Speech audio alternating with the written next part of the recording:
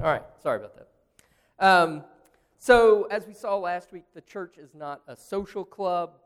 It's not merely an affiliation of like-minded people pursuing a particular cause, but it is the household of God whose central charge and foundation is the truth. And Paul ended chapter 3 with this lyrical either song or confession that expresses the mystery of godliness that's been revealed in Jesus Christ. Our mission, our identity, our purpose is holding fast to this confession of Jesus, who was manifested in the flesh, vindicated by the Spirit, seen by angels, proclaimed among the nations, believed on in the world, taken up in glory. So after being given in chapter 3 this portrait of what right behavior in the church looks like, built on and supported by the person and work of Jesus Christ, Paul in chapter 4 turns to warning Timothy about the dangers of irreverent, silly myths taught by hypocritical liars who pass themselves as being led by the Spirit, but instead are diabolically inspired. In contrast, Paul enjoins Timothy, who, though young in years, should set the believers an example in speech and conduct and love and faith and purity by remaining steadfast to the words that the Holy Spirit has written. So now let me read for us 1 Timothy chapter 4, and then we'll work our way through this short chapter. Now the Spirit expressly says that in later times some will depart from the faith by devoting themselves to deceitful spirits and teachings of demons, through the insincerity of liars whose consciences are seared, who forbid marriage and require abstinence from foods that God created to be received with thanksgiving by those who believe and know the truth. For everything created by God is good, and nothing is to be rejected if it is received with thanksgiving. For it is made holy by the word of God and prayer. If you put these things before the brothers, you will be a good servant of Christ Jesus, being trained in the words of the faith and of the good doctrine that you followed. Have nothing to do with irreverent, silly myths. Rather, train yourself for godliness. For while bodily training is of some value, godliness is of value in every way, as it holds promise for the present life and also for the life to come. The saying is trustworthy and deserving of full acceptance. For to this end we toil and strive, because we have our hope set on the living God, who is the Savior of all people, especially of those who believe.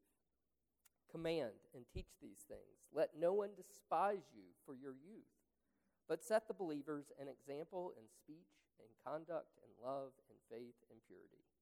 Until I come, devote yourself to the public reading of Scripture, to exhortation, to teaching. Do not neglect the gift you have, which was given you by prophecy when the council of elders laid their hands on you. Practice these things, immerse yourself in them, so that all may see your progress. Keep a close watch on yourself and on the teaching. Persist in this, for by doing so you will save both yourself and your hearers. Thus far the word of our God. May he guide us as we explore its truth this morning. So the chapter starts with this Spirit-revealed warning against those who, quote, depart from the faith by devoting themselves to deceitful spirits and teaching of demons. And I think when I first was reading this, I was kind of expecting, after he gave us that beautiful picture at the end of chapter 3 of who Christ is, that, the deviation, this departing from the faith would have something to do with, rejection of that creed. But instead, the major deviation are these prohibitions against marriage and the eating of certain foods. So what makes these prohibitions against marriage and the eating of certain foods so dangerous? I mean, look at the language he uses. They depart from the faith. They devote themselves to deceitful spirits and teaching of demons through the insincerity of liars whose consciences are seared. So this is pretty striking language about the severity of what these false teachers are teaching. So what makes prohibition of marriage, forbidding marriage, and requiring abstinence from foods that God created to be received from Thanksgiving so dangerous for the Church of Christ? Yeah, Ronnie.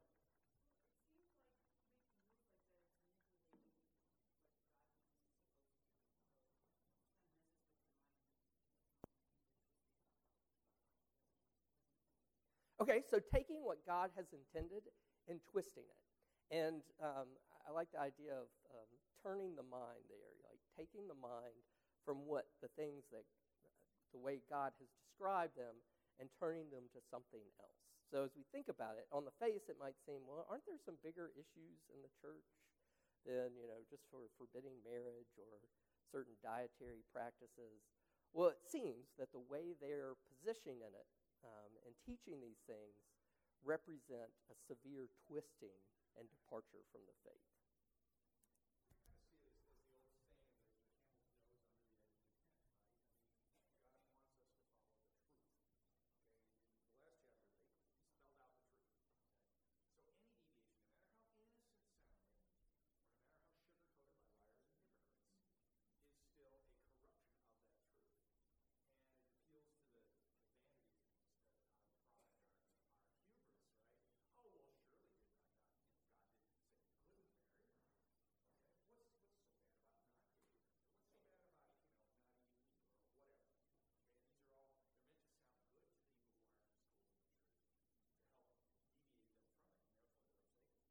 Yeah, and it's this additional requirement, sort of adding to what the Scripture says, or going beyond what the Scripture says, and creating, I like the way you said this kind of,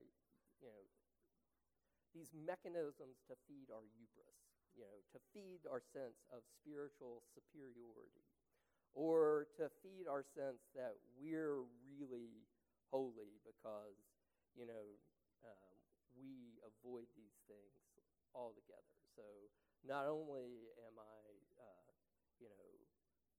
continent in my sexuality, I won't even get married. It's that kind of idea that I won't even come close to sexual expression because we see all those laws about how all the laws that make that describe the sinfulness of certain forms of sexual expression. So I'm putting it myself even farther from it. Or, I'm going to not taint myself with these material corruptions of certain foods. And it's adding these prohibitions. And it's, again, it might seem like, just the camel's nose sticking under the tent there. But at the heart of it, it's saying things that God created and called good are bad, and we should avoid them. God said marriage is good. It's not that sexuality is sinful. No, God created it, but he desired it to be expressed in this particular relationship, and it's good for a man to leave his father and mother and become one flesh with his wife. That is the way God made it. That's the way God intended it. And to say what God called good bad is a perversion of the truth.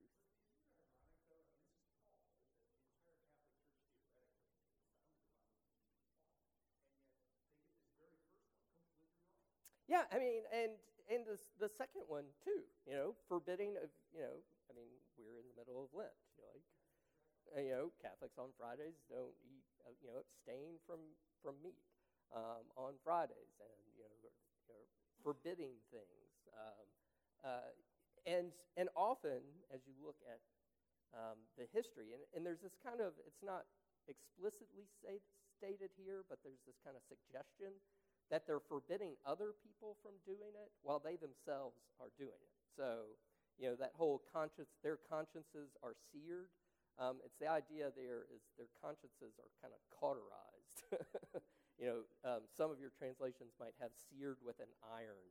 It's the idea that, rather than having a functioning conscience, their conscience has been, cut off and seared. So it's like what you do when you amputate a limb. cut it off, but you sear it with an iron to prevent the bleeding, and it's that they've had a limb of their person, in this case their conscience, has been cauterized. So they're not pricked by the things they're doing, but they're enjoining these prohibitions on other people.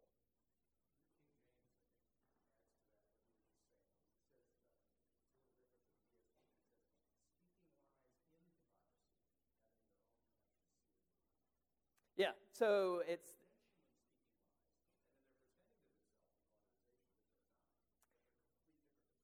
Yeah, and again, we can think of all the kinds of, go through a catalog of examples of ministers. You see it all the time with kind of prosperity gospel, enjoining certain kinds of behaviors on their followers while they themselves are, spending lavishly on themselves. And as we've seen in Paul's instructions to Timothy, that's a complete inversion of the leadership model that he's putting before him. And, in this case, he's focusing not on why it's bad leadership, it's bad theology. To call something that God called good bad is not just sort of adding to the Scripture, it's adding something that goes against Scripture. Yeah, Bill. I think that those who have been instructed incorrectly by Catholics, and, if you think something is sinful and you go ahead and do it, it's going to be sin. But it says here, for it is made holy by the word of God and prayer. So with prayer, you can overcome that prejudice against eating. Yeah, and again, he's not, and one of the things to remember is, he's not saying everybody has to be married or everybody has to eat every kind of food, but we can't, as a church or as teachers, prohibit things that God, and as you said, Bill, call things that God called good bad. And if we have that attitude, we've got to devote ourselves to, kind of prayer. This is one of the things I often say, and it's something I learned from a ruling elder who I respect a lot. As an elder, we, as leaders of people, we always have to be careful not to put injunctions on people or commands upon people beyond things that are in Scripture.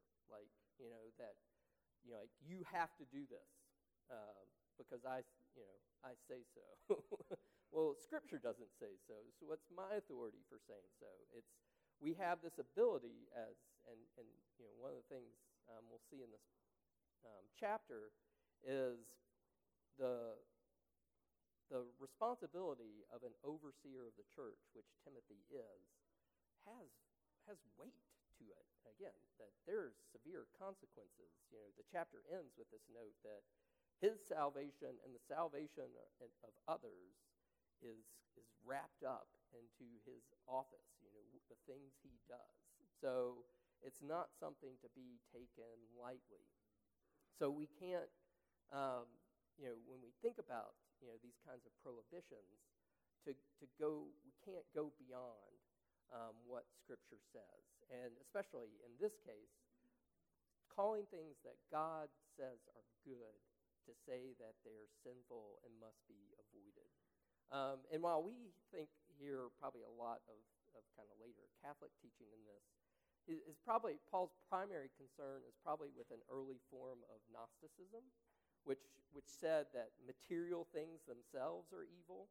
So if you're a really spiritual person, then you seek to transcend these material things. They even postulated that God who created the world, they called the demiurge, was this kind of subordinate God. The true God is the God of the New Testament, so sort of splitting the testaments apart, which Paul's letter to Timothy is bringing those testaments together.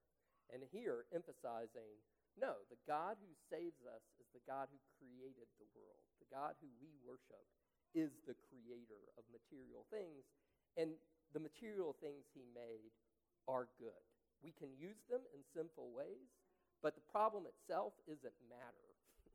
The problem itself is with our sinful corruption of matter. But matter itself is good because it's created by God. So he's trying to do away with this kind of, again, this hierarchy of people saying, I'm truly spiritual because I shun all these material things. I shun sex. I shun eating foods. I, discipline my body in certain ways. And he's like, no. That's a perversion of God's creation order. In this first verse, I like there's this kind of little contrast between he says, now the Spirit expressly says, so he has the Spirit, and your version probably has it capitalized, so the implication being the Holy Spirit says. And then you have these other people that are devoting themselves to deceitful spirits. So how do we discern what is from the spirit of truth, and how do we know what's from deceitful spirits? Yeah, Bill.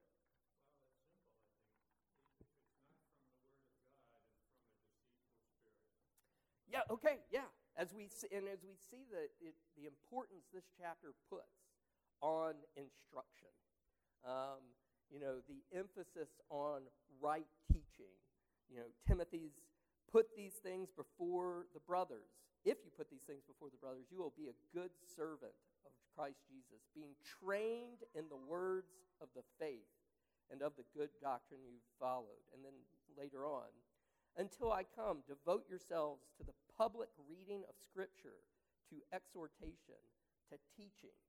So as we think about, the antidote to the spirit of error or the deceitful spirit, the antidote that Paul is presenting Timothy is devotion to the Word of God. And if you think back to our study of the Holy Spirit last year, this is totally consistent with what we talked about, the Spirit's role. The Spirit's job is to shine that spotlight on Jesus Christ. That is what the Spirit is doing. As Jesus says, the Spirit will guide you in all truth, and will bring to mind these things I say to you. The Spirit takes us to Christ. And if something, we're being led by some kind of inclination towards something else that is other than Christ, then that is a chief sign that it's a spirit, a deceitful spirit. There's that idea. Other things, how do we discern the spirit of truth from the spirit, this deceitful spirit or deceitful spirits? Yeah, Ronnie.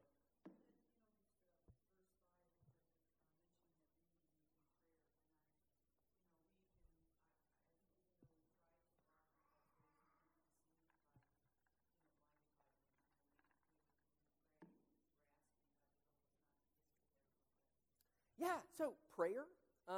Notice how the reading of scriptures, and I think this is sometimes just in our American culture, we emphasize individual devotions, but, sometimes with my individual devotions, I kind of feel like I'm the blind person, and I'm leading myself into further blindness. And that's one of the reasons I run the Sunday school this way, is that, Scripture is the property of the church. It is for individual instruction, but we should study it in community with one another through prayer. So prayer is one way, community is another. That these aren't things. Well, the Spirit told me this, and someone else says, no, the Spirit told me this. We do away with those kind of conflicts when we study the Word together, and the Spirit is leading us in truth together. So prayer, not just reading the Scripture, but reading the Scripture collectively. Notice even here, Paul emphasizes, do not neglect the gift you have, which is given you by prophecy when the council of elders laid their hands on them, or the presbytery. So, even Timothy's gift been recognized by a community. We're meant to be a church, not a church of lone rangers, but a people who are collectively brought together to help guide one another in truth. That you're not, as we sort of think about, how do I discern the spirit of truth from the spirit of error? Well, you don't have to do it on your own. That we have one another to help, to sort of say, I don't know that's what that passage is saying. Maybe you should think about it this way. That is the value of studying the scriptures communally and not just individually. Other things we want to say on the spirit of error, spirit of truth thing? Yeah, Jay.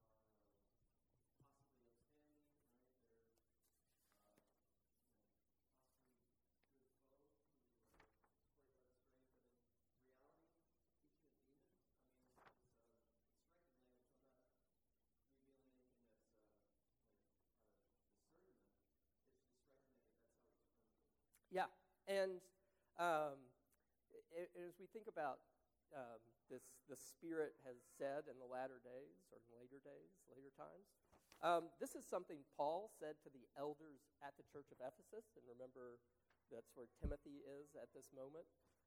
So in Acts 20, Paul had gathered the Ephesians elders together before he leaves, and he warns them, pay careful attention to yourselves and to all the flock in which the Holy Spirit has made you overseers to care for the church of God, which he obtained with his own blood. I know that after my departure, fierce wolves will come in among you, not sparing the flock, and from among your own selves will arise men speaking twisted things to draw away the disciples after them. So, as we think about that, it is a striking, severe warning, and it is these wolves in sheep's clothing, and he's warning that these elders, before he departs Ephesus, some of these might be you. You could be that deceitful teacher, and often, again, when we hear warnings like that, our first or warnings like we get in 1 Timothy, our first thought is always to think of, oh, that's them, to think of someone else. But the warning is, this could be you. You could have good intentions and be dead wrong. I had, I think one of lots of things I learned from Grant Wacker, but I think one of the greatest things, aha moments I had when studying under him is this idea that liberal theologians can be so well-intentioned and such outwardly pious on the outside Christians, and yet dead wrong. And it's that idea that, because usually bad teaching, that they must have some bad intention or something, but the idea that they can be deceived into thinking they're right and so committed to their sense of the truth that they shut out all kind of other corrective instructions. They're blind to how what they're saying goes against the Word of God, and yet still present themselves as devoted Christians. And I think it's that idea that you're bringing out, Jay. All right, well, let's move on to, we get our third trustworthy saying. So, again, they're throughout the pastoral epistles, 1st and 2nd Timothy, and then Titus, Paul keeps using this repeated phrase, the saying is trustworthy and deserving of full acceptance. So this is the third time that it comes up in verse 9. The saying is trustworthy and deserving of full acceptance. But what is the saying? Is it verse 8? For while bodily training is of some value, godliness is of value in every way, as it holds promise for the present life and also for the life to come. The saying is trustworthy and full acceptance. Or is it verse 10? For to this end we toil and strive, because we have our hope set on the living God, who is the Savior of all people, especially of those who believe. Dave. I feel strongly both ways, but no, to me, the second one is the more crucial of the two, because that ties back to what we heard earlier. It's reinforcing, keep your eyes on Jesus, on God's word, and the truth. Yeah, so, and as we think about that first part, it's the way the second statement kind of encapsulates the first part. The first part is on the value of training yourself spiritually. But, you do that because, for to this end we toil and strive. So that's part of the toil and striving, because we have our hope set on the living God. So, why do we do that? We don't do it for its own sake. Unlike, working out in a gym, where it has its own benefits of health and vigor and, human standards of beauty or whatever reason it brings you to the gym. That this has, it's because of this hope we have in the living God is why we discipline or train ourselves spiritually in these ways. Others, what do you think?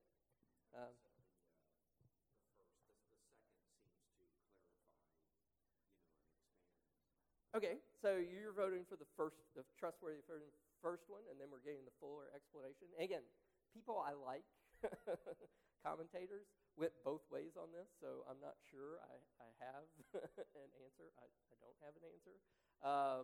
Because, some people take it, the first statement, and then he gives for this is a trustworthy statement worthy of full acceptance.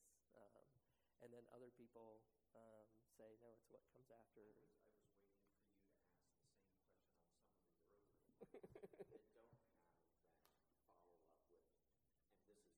Yeah. For this, because some of the other ones seem to be a little, as interesting as this. Yeah, so this one's a little more interesting. No, go ahead.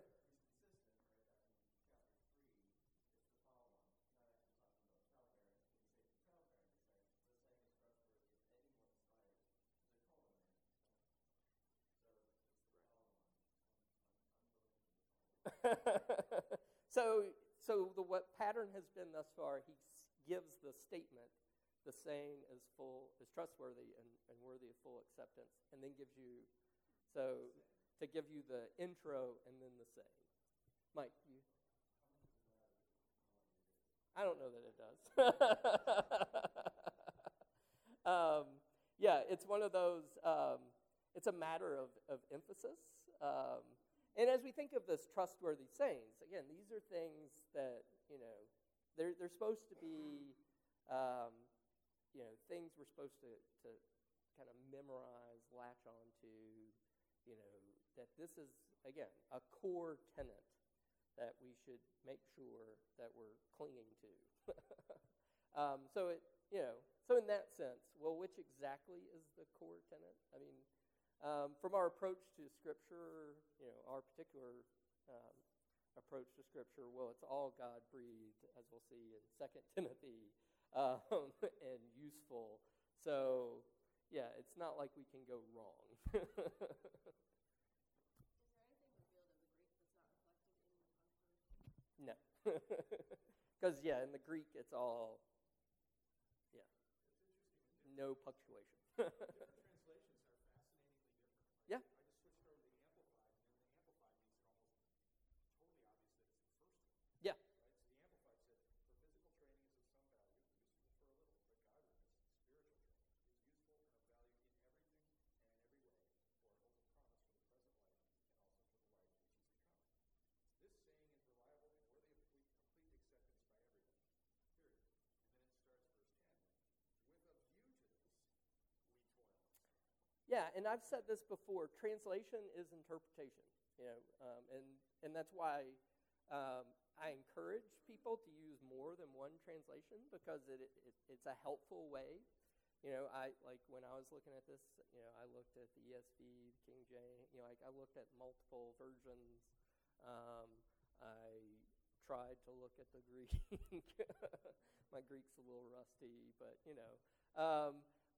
you don't have to know Greek to sort of see where these kinds of the difference of that translation comes up. You can just look and sort of say, that's a different way of rendering that kind of changes the meaning a little bit.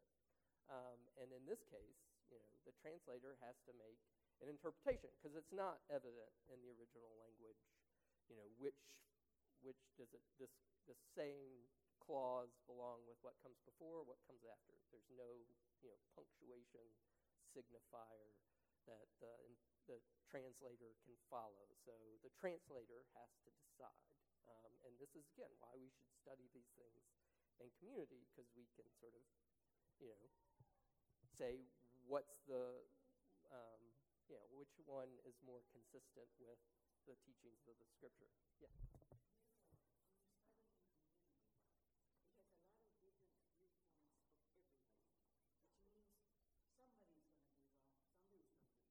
Yeah.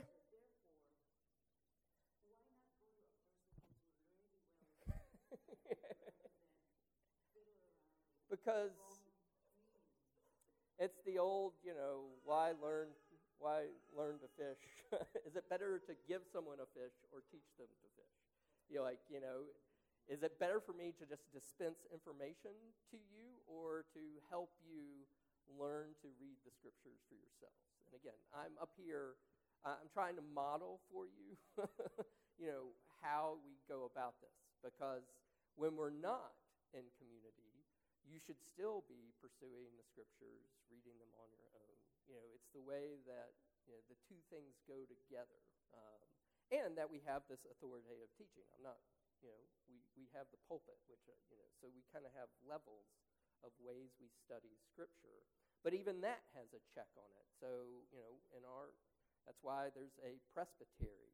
So we have a body of men that holds the person over us accountable, that examines the man. If the man says something contrary to Scripture, we can go to the presbytery and say that, and they'll investigate it, and make sure they hold them accountable. It's the idea that we're all sinful and can go into error. We all have to, nobody, even somebody who's studied it 20 years, and somebody's only studied it 2, they can both go into error. The amount you know doesn't, or the amount you don't know, make you either more prone or less prone to error. I guess is what And be led by the Spirit, and the way in our confessional tradition, Scripture interprets Scripture. So when we have matters where we have disagreement. So in this case, like Jay, how do we decide? Well, let's look at the other trustworthy sayings. That's a good print. We're using other Scripture, how it's phrased elsewhere, to help us figure out which one is it here. Again, it's these kind of principles that we're guided. So it's not just, I think this and you think that, and we go our separate ways.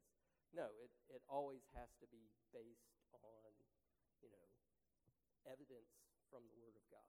I'm actually encouraged by the whole concept because, you can take that opportunity when things at least initially appear contradictory. I mean, here they're not completely contradictory. There's 2 different ways of espousing a very trustworthy saying that we need to learn and ingest. So in a sense, we can distill them up to that next level and get that understanding, and then test that understanding with Scripture. Yeah, and the way I've often thought of this, it makes me slow down, because, and this is our tendency. I mean, in many ways, my job is reading. I get paid to read, I get paid to do other things too, but I can't do the other things unless I've done my reading.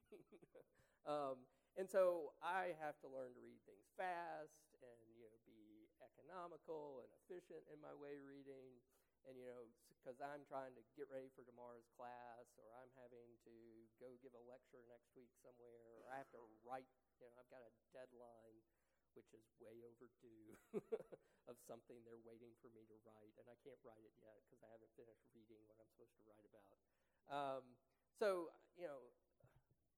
I'm always trying to read fast, and this is a way that makes me slow down, and it makes me think about it. So I'm not just assuming I know what it means. I have to wrestle with it. I like that idea that, it's actually, rather than being a difficulty, thinking of it as this help, that the process is as important as the product.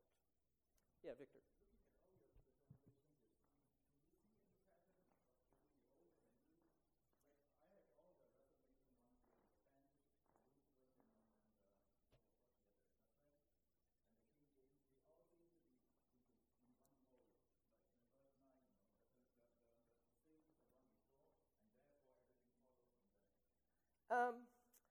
Not from translations, and I didn't notice it as much from translations, and I didn't notice it from commentators either. Like Calvin takes it as the second clause, but other Reformed people at the time take it as the prior clause. No, yeah, not that I could discern. Again, I look at quite a few commentators, and one of them I'm using for this semester is William Hendrickson, who was he's deceased now, but Reformed, taught at several different Reformed seminaries, and he takes it as the prior one. But Calvin takes it as the latter, so even with our own tradition. But I want to spend, Pat.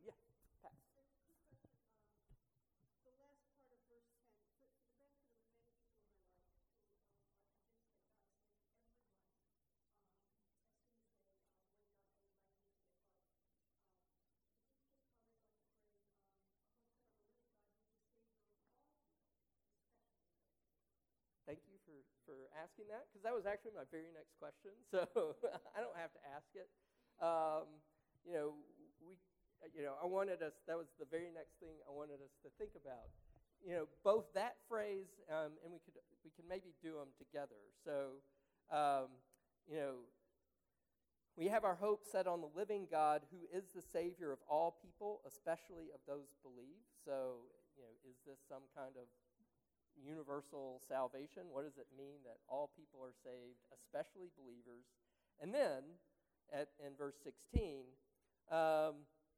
persist in this, for by so doing, you will save both yourself and your hearers. So, we've got two passages that people have used to either promote universal salvation or to promote salvation by works. So what do we do with these passages? Yeah, Bill. I think this is one you have to wrestle with. And it doesn't say all people will be saved. It says that those who are saved are from God. So those who are saved are from God? Yeah, Dave. I think we have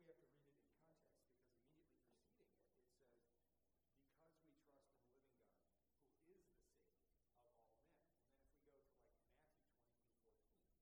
it says, because we trust in the living God, who is the Savior of all men. And then if we go to Matthew 23:14, where Jesus himself says, many are called, but few are chosen. I can't remember the exact, I'd have to go look at it, but, for many are, So as we wrestle with it, one option is to think about the idea of that the offer is to all, the offer of salvation is universal. Right. So, but the actual election.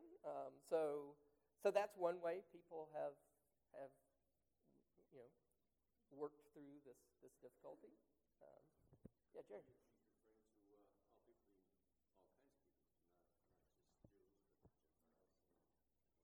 Yeah, so that's another option that people have taken. And we saw that use in chapter 1.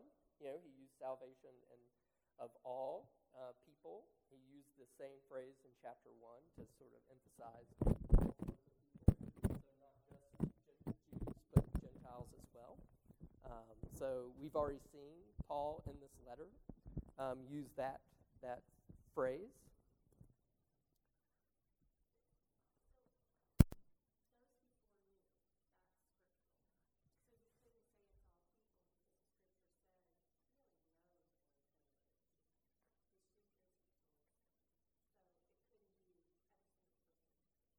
Yeah, and as we see it, even the way he's phrasing it here, he's making a distinction.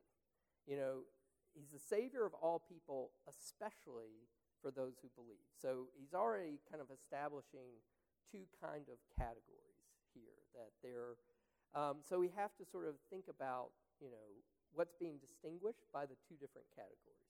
You know.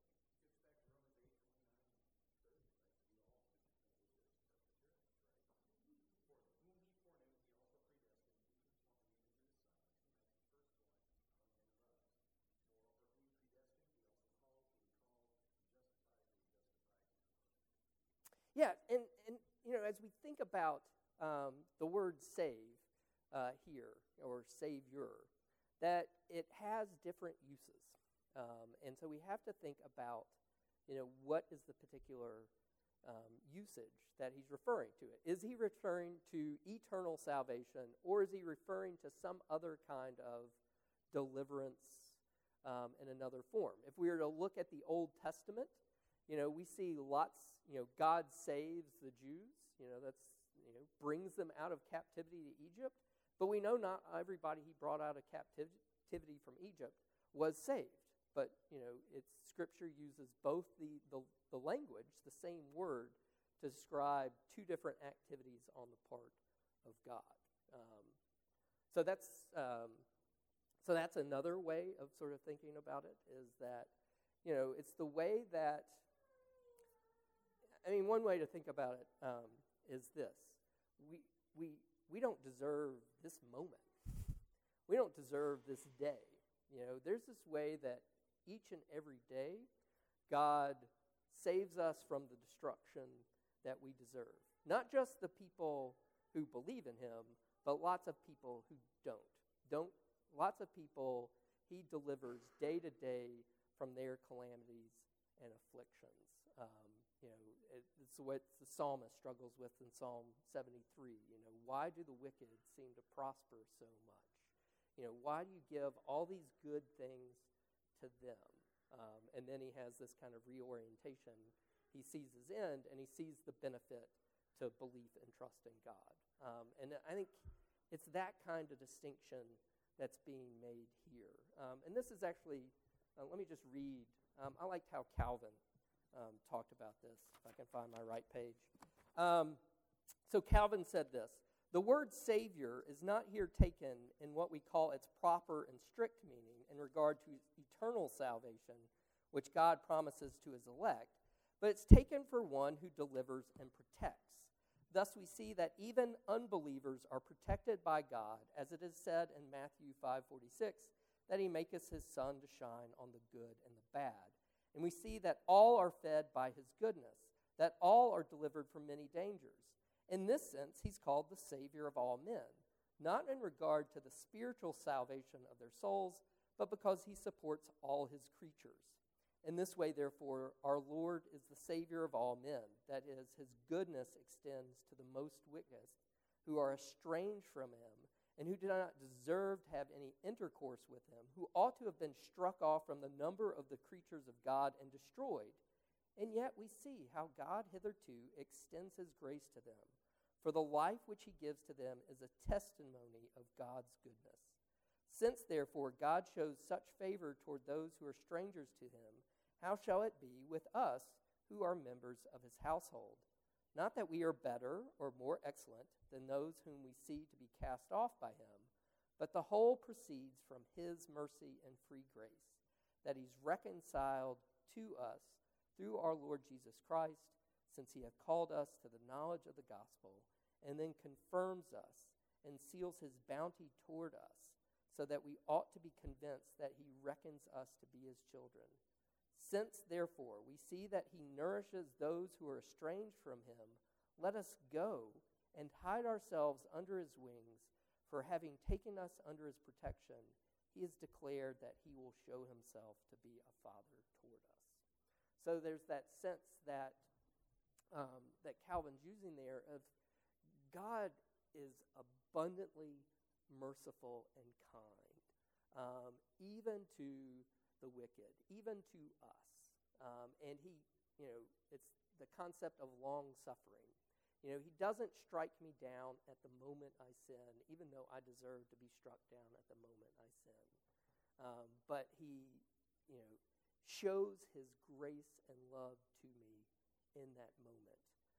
And he does it for those who aren't conscious of it, but especially for us who believe we should see and rely upon his mercies. And especially, when we think of the first half of the saying, for to this end we toil and strive. And the strive there is, if you look at some other translations, kind of bring out, it's a striving against opposition. It's a striving against persecution.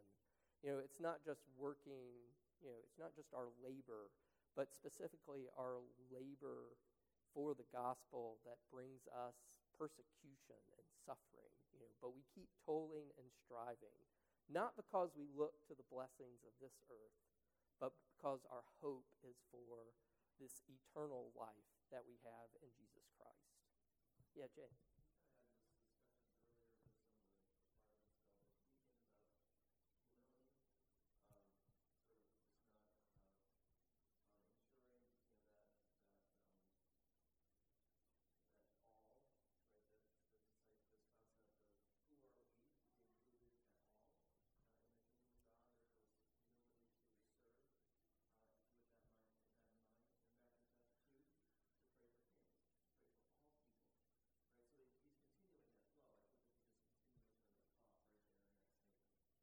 Yeah, this idea that we don't know, who the elect are.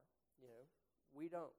So so we are to, extend the promise of God's mercy to those, and those who He has called will respond.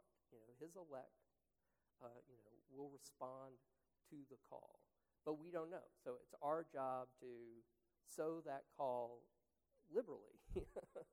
Because we don't know. Yeah, Jerry.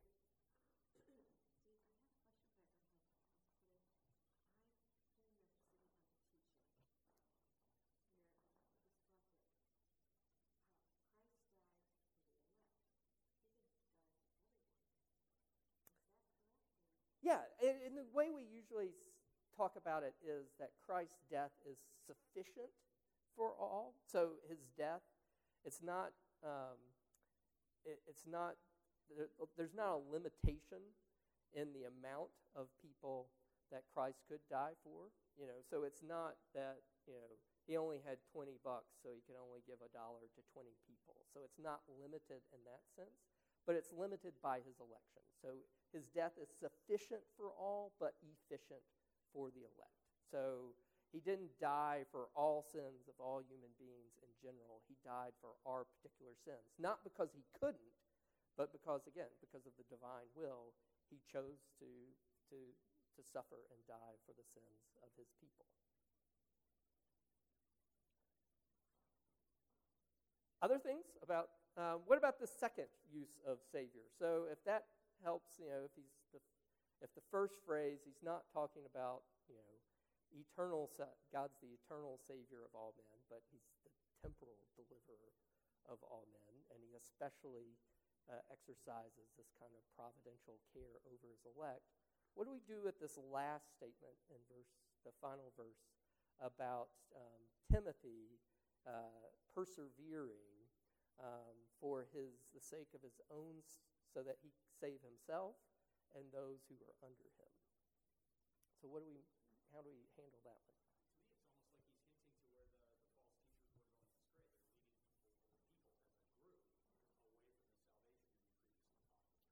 Yeah, and it's this way of emphasizing the responsibility of the minister, of the overseer, of the elder. That look, it's not a flippant thing you have. People's souls are in your care, and it's not this. You just might lead them into error, but you might lead them people into a false gospel that shuts off the possibility of salvation for them because they're never hearing the true gospel. So yeah, I think it's a way of pointing to the significance of the charge that's been given to Timothy here, that this isn't just sort of a light thing. I don't get to preach that often, but when I do, let me tell you, I feel the weight. I mean, I stand up before you every week. I teach classes. Like, it's not natural to me, but I do it. There's a weight on me when I stand behind that thing, not as a Sunday school teacher, but as a minister of God's word. That I feel it.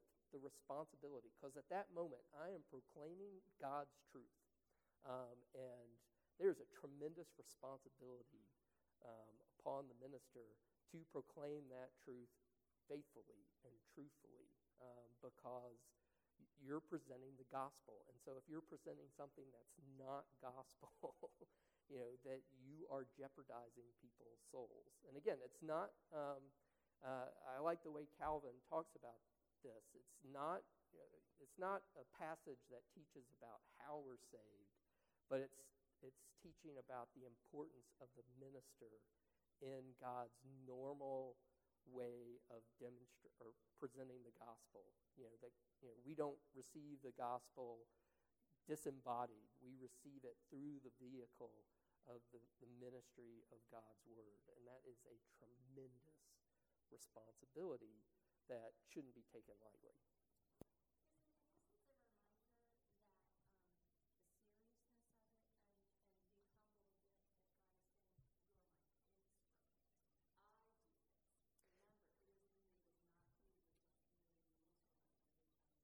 Yeah, and the responsibility to persevere, and I like the way, if we think of passages, one of my favorite passages, I know I tell you these things all the time, but is Philippians 3. And Paul starts off the chapter sort of with this great description of how all our works, even our righteous, not just our sinful actions, but even our righteous actions, are filthy rags compared to the surpassing righteousness of Christ. And he has this great description of why his hope isn't in his righteousness, but in an alien righteousness. And then he follows that with this, but I press on, striving to, he puts himself in a race, and he uses the example of a runner, striving for the prize. The prize that's already been won for him, as he describes. But that doesn't negate the working out of one's salvation in fear and trembling. It's that idea that if you've been saved, then that faith will work its way into your life, and will lead to this humble striving after the pattern of godliness that God set before you. Not to win something, not to earn something, but in faithful response and gratitude to what has been won for you. Yeah, Jay.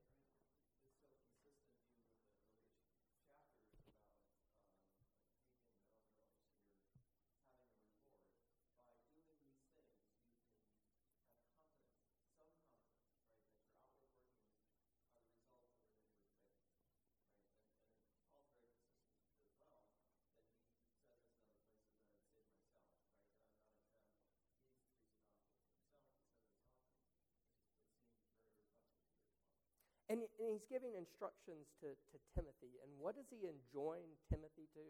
Devote himself to right teaching and to faithful, obedient living.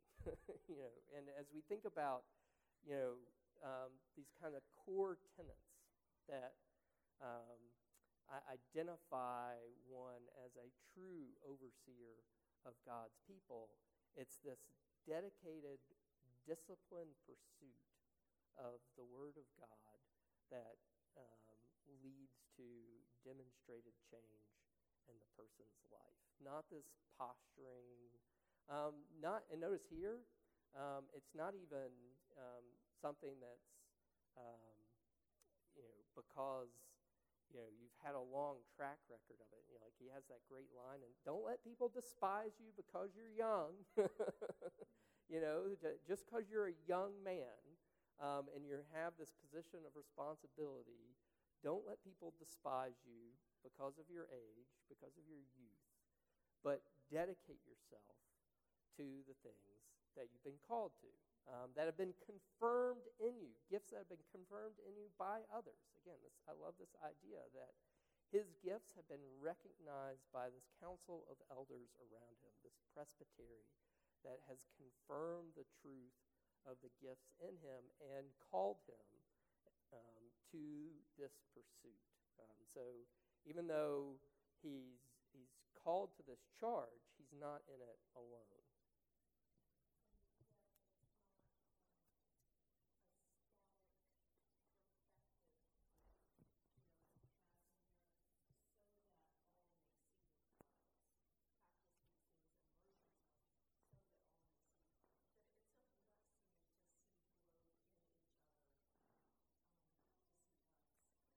Yeah, and I love that. And again, to go back to why I don't like the we just bow at the feet of a minister and everything that he does or says must be right because he says it, but that the minister is modeling growth and grace, modeling the way that we progress. And I like how when we examine people at presbytery, it's often phrased at where are you now? Where were you? How'd you come to faith? Where are you now? Where are you struggling? So it's this idea that you haven't reached some level of attainment that makes you worthy to be a minister, and I'm in. I've got tenure now. I don't have to do anything else. It's not that kind of idea. It's that it's recognizing that there is a true work of grace in you and that you are being led by the Word of God through the Spirit in growth and grace. That you're not a minister because you're perfect. You're a minister because you know yourself, as we saw in chapter 1, the chief of sinners. Christ died to save sinners, of whom I'm the chief. And it's not I was the chief. It's present. Paul uses present tense there, that he, at that moment, still considers himself to be the chief of sinners, which means he's that much more reliant upon the gospel. And I'm like you. I don't like ministers who present themselves as having their life as being perfect. I like ministers who are open with the ways they struggle and the ways they grow. To say, I used to think this way, God's opened my eyes, and I now see how I was wrong.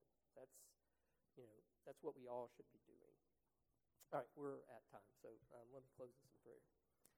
Gracious God, we thank you for the ministry of your word, and that your Spirit is here present to guide us in all truth. And we thank you for the faithful ministers that you've raised up in our lives to proclaim the gospel faithfully to us. And we ask that your Spirit would continue to guide us in all truth. For we know that we can be led astray by our own desires. We can be led astray by our own hubris. We can be led astray by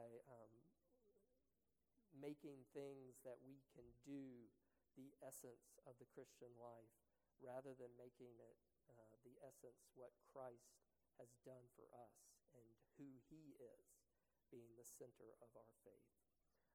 Continue to guide us in truth.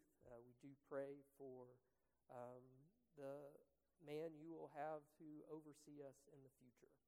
As the pulpit committee works faithfully to bring a candidate before us, we pray even now that you would be raising up for us someone like we see pictured in Timothy, someone who is faithful to your word, seeking to discipline himself in spiritual pursuits, growing in grace and growing in knowledge and understanding of his own sin, but growing even more in the depths of the love and mercy you've shown to us in Christ. And we celebrate that even now in this coming hour as we come together to worship you, to submit ourselves to the reading of your word, to exhortation and preaching, that we would respond to the faithful guidance of your Spirit through your word. And we ask it in Christ's name, by the power of your Spirit. Amen.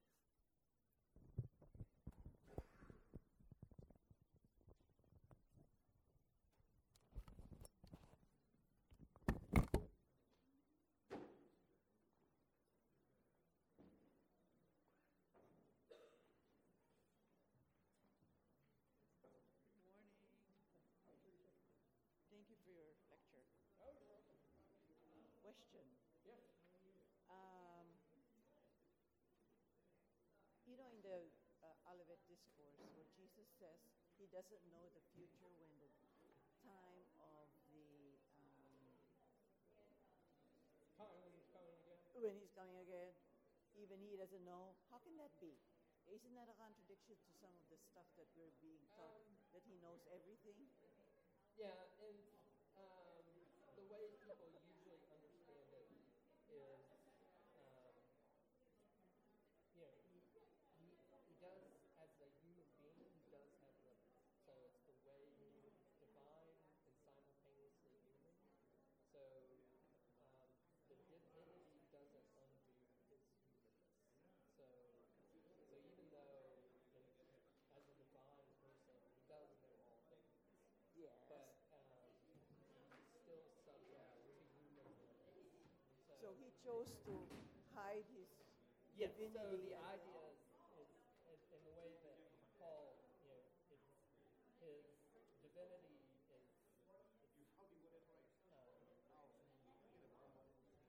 covered by his humanity, or it's not that he ceased to be divine and he's become human, but for this period of living some human life, he's given up some of the prerogatives of glory and exaltation of divinity and submitted to this kind of humiliating existence as a human being and then to suffer and die on the cross. And so the way I understand that kind of passage is, it's just a reminder he really is a human being subject to human limitations. But it's not a contradiction to the other things that No. he knows things and Right. he knows ahead. Yeah.